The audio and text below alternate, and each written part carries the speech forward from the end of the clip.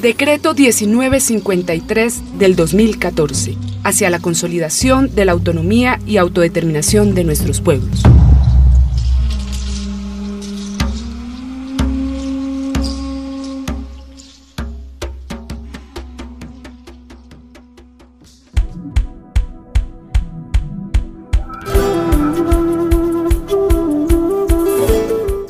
Bueno, en esta ocasión estamos con el consejero Rosendo Agüe, del pueblo Ticuna, consejero de Salud Occidental y Medicina Tradicional de la Organización Nacional Indígena de Colombia. Consejero, muy buenos días y bienvenido a nuestro programa.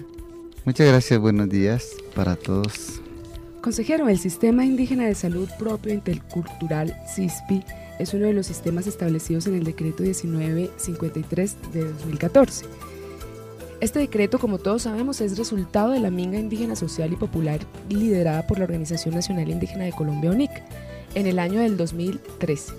el cual luego de un amplio proceso de concertación entre el gobierno nacional y los pueblos indígenas fue protocolizado por la Mesa Permanente de Concertación.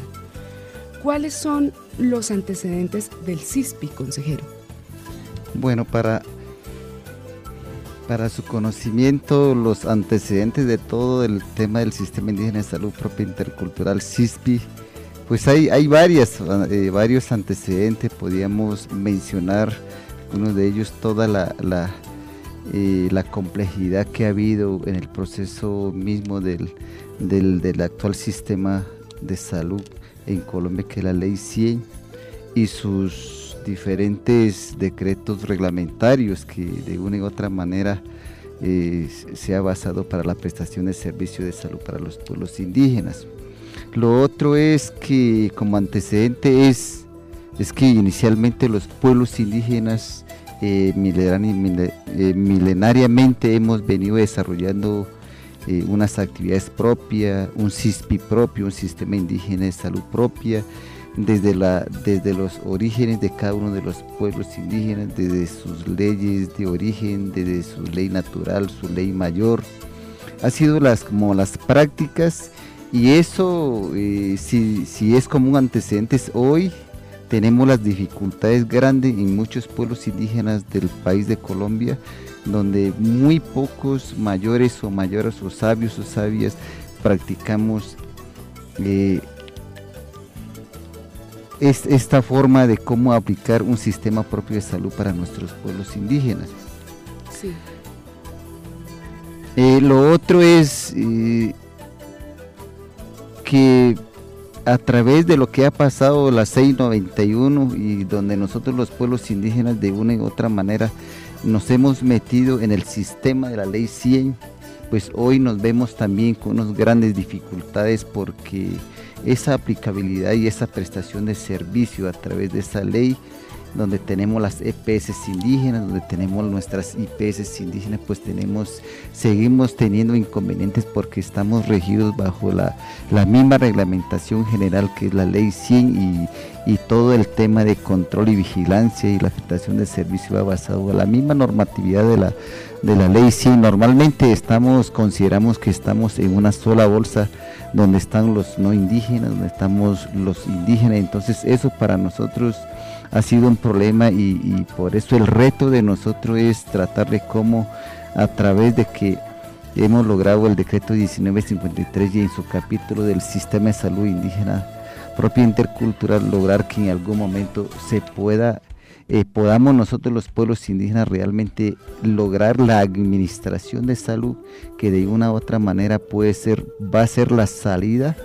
para poder de que las mortalidades que ha venido sucediendo en las comunidades indígenas se pueda reducir, y que esa mortalidad de nuestros niños de una u otra manera, y la misma prestación de servicio, se mejore, esa calidad de prestación de servicio que hoy vemos en las instituciones propias y no propias, se puedan mejorar de una u otra manera. Muy importante reto tenemos desde esta consejería.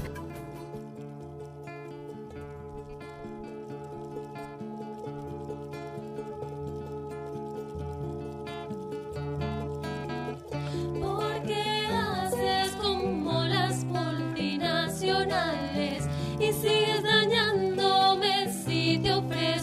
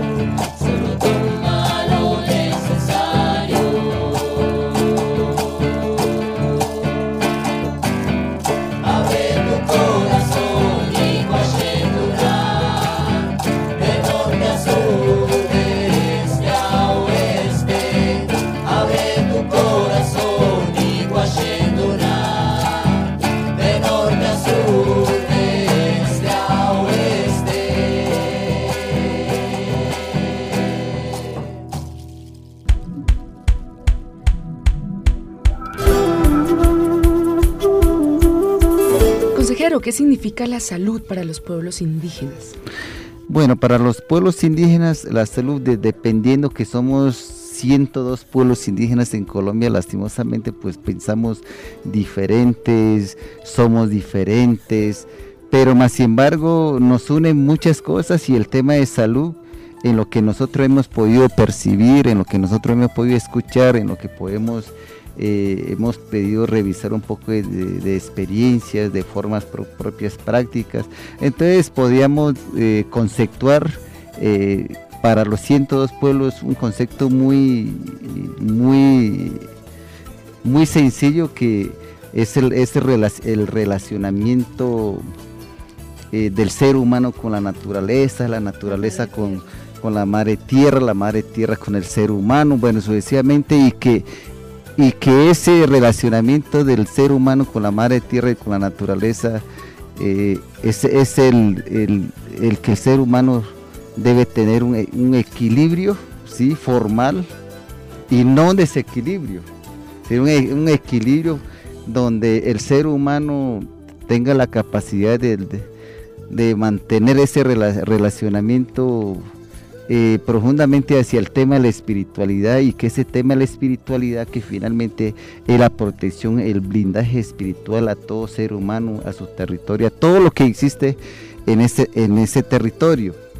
Y por eso lo conceptuamos, pues es el equilibrio de que debe tener el ser humano con la naturaleza, porque si hablamos de desequilibrio, entonces ya no es salud para nosotros, ya es un problema de salud para el ser humano, o en este caso para los pueblos indígenas. Entonces, porque una cosa es salud para nosotros, es llamarlo que estamos bien, tener el buen vivir, que las familias, que las personas tengan un buen vivir. Porque si le decimos problema de salud, entonces el problema de salud ya nos parece a nosotros que es la persona cuando se enferma, es cuando no se siente bien, cuando tiene desequilibrio con la naturaleza. Y eso sucede porque pues la complejidad que hay ahora en nuestros pueblos con todo el tema de la interculturalidad, pues estamos metidos en una situación muy compleja, y que por esa razón seguramente nuestros pueblos indígenas cada día estamos perdiendo lo propio, abandonamos la realidad de los propios de la situación de los pueblos indígenas, sus leyes de origen. Nos hemos perdido seguramente, y cada día nos perdemos entre todo ese tema de la interculturalidad. Podemos afirmar, consejero, que la salud para los pueblos indígenas está ligada también entonces a la salud del territorio, pero también ligado al tema espiritual y a la fortalecimiento de lo propio en su acontecer cultural, en sus formas finalmente de vivir y concebir el mundo. Sí, así es, porque nosotros en algún momento en el ejercicio que hemos hecho desde la subcomisión con nuestros sabios, nuestras sabias, hemos dicho de que el proceso de salud que estamos trabajando, de lograr un sistema, va a permitir la pervivencia cultural de cada uno de los pueblos indígenas en Colombia. Entonces allí encerramos que para nosotros el tema de salud no es que esté enfermo, no, sino que estemos bien en el territorio, y eso es integral. O sea, si tenemos salud, queremos tener salud, entonces el territorio debe estar en buenas condiciones, en un tema ambiental como lo queremos, como lo soñamos, como era, y además tener acceso a que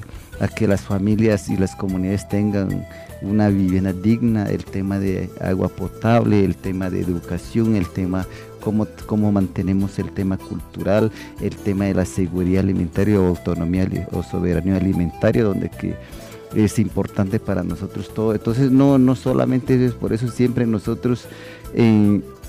todos los escenarios donde hemos estado trabajando la política pública de salud, lo hemos dicho al gobierno que para nosotros el tema de salud es integral. Entonces no podemos seguir permitiendo que esto se divida, se fraccione, eso simplemente unos temas particulares, porque para nosotros pues siempre va a haber unos vacíos si no hablamos en términos integral para nosotros el tema de salud.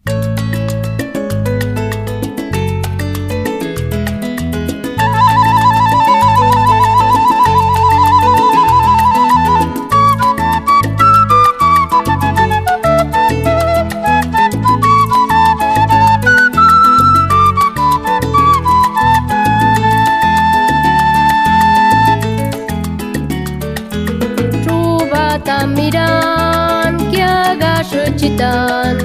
mua merma meren pidin jele kuingan lep se chive shura que aguran mama truen daughter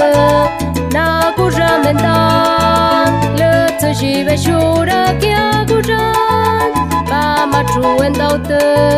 na kuram mendan lep se que agurape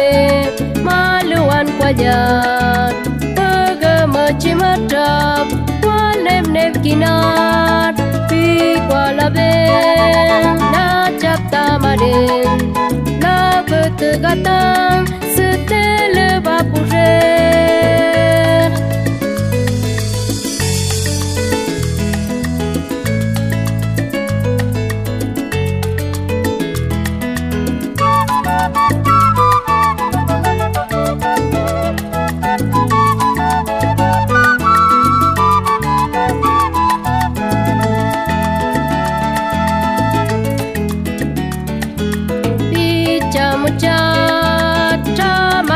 Bamban na becajate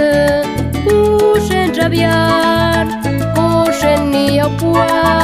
tap tălin jaunyar tabi qua cușen pisua și bunyar ruba tamiran kia gașă citan mua merma măren pidin jele cuincan lăță și veșura kia guran mama truen daughter na kuram mendan lep se jive shura que aguran mama truen daughter na kuram mendan.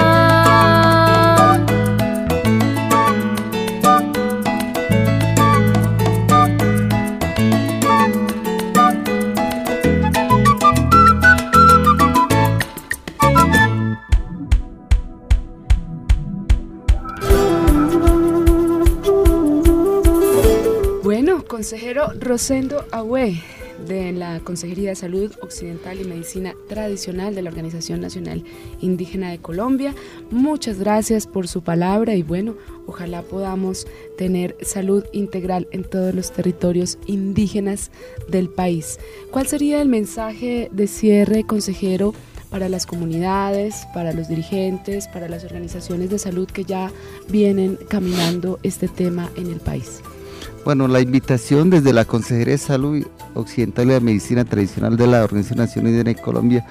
invitarlos a cada uno de los líderes, lideresas que hoy estamos en nuestras regiones, hoy estamos en nuestras comunidades de base. En este año tenemos la expectativa desde la Subcomisión Nacional de Salud, donde estamos las 5 organizaciones indígenas, encabezando pues desde la ONI como tal. En el escenario de la mesa permanente. En el escenario de la mesa permanente. Tenemos en este año el reto de trabajar todos los contenidos de los 4 componentes del Sistema de Salud Indígena Propio Intercultural Sispi. Recuérdenos cuáles son esos. El año pasado trabajamos el contenido del tema del cuidado de la salud, que son los modelos de salud. Ya tenemos prácticamente los lineamientos generales que debe contener un modelo de salud para los pueblos indígenas en Colombia. Nos queda en este año trabajar los otros cuatro componentes, que sería: uno es el tema de gestión, administración; otro es el tema del talento humano, o formación, a capacitación e investigación propia; y el tema de sabiduría ancestral, donde está prácticamente enfatizado todo lo que tiene que ser lo relacionado con salud pública y el tema especial para los pueblos indígenas. Y nos quedaría el último, que es se me queda uno, no recuerdo, bueno, pero ahí la gran tarea hoy en las 6 sesiones que vamos a desarrollar en este año con el Ministerio de Salud, pues ya lo tenemos agendado, lo tenemos programado, y esperamos que hasta diciembre de este año los pueblos indígenas desde las bases nos ayuden, porque además de eso que estamos construyendo la política pública de salud a nivel nacional, esperamos nosotros, compañeros y compañeras que están en la base, hacer mucha incidencia en la construcción de los planes de desarrollo municipales y departamentales, porque nosotros con el ministerio adquirimos unos compromisos e igual el ministerio se comprometió con la subcomisión que va a enviar seguramente un circular a cada uno de los gobernadores, a cada uno de los alcaldes donde hay población indígena para que ellos puedan insertar e incluir dentro de los planes de acción, dentro de los planes de desarrollo a construir para este cuatrienio, para que realmente se tenga en cuenta el apoyo desde lo local, desde lo regional, todo el proceso de la construcción de ese querer que en algún momento se consolide el sistema de salud indígena propio intercultural en Colombia. Bueno, de esta manera terminamos un programa más de la Mesa Permanente de Concertación. Pues, consejero, muchísimas gracias. Si quiere saber más, visite nuestra página web www.mpcindígena.org o visita nuestras redes sociales @mpcindígena. Hasta pronto.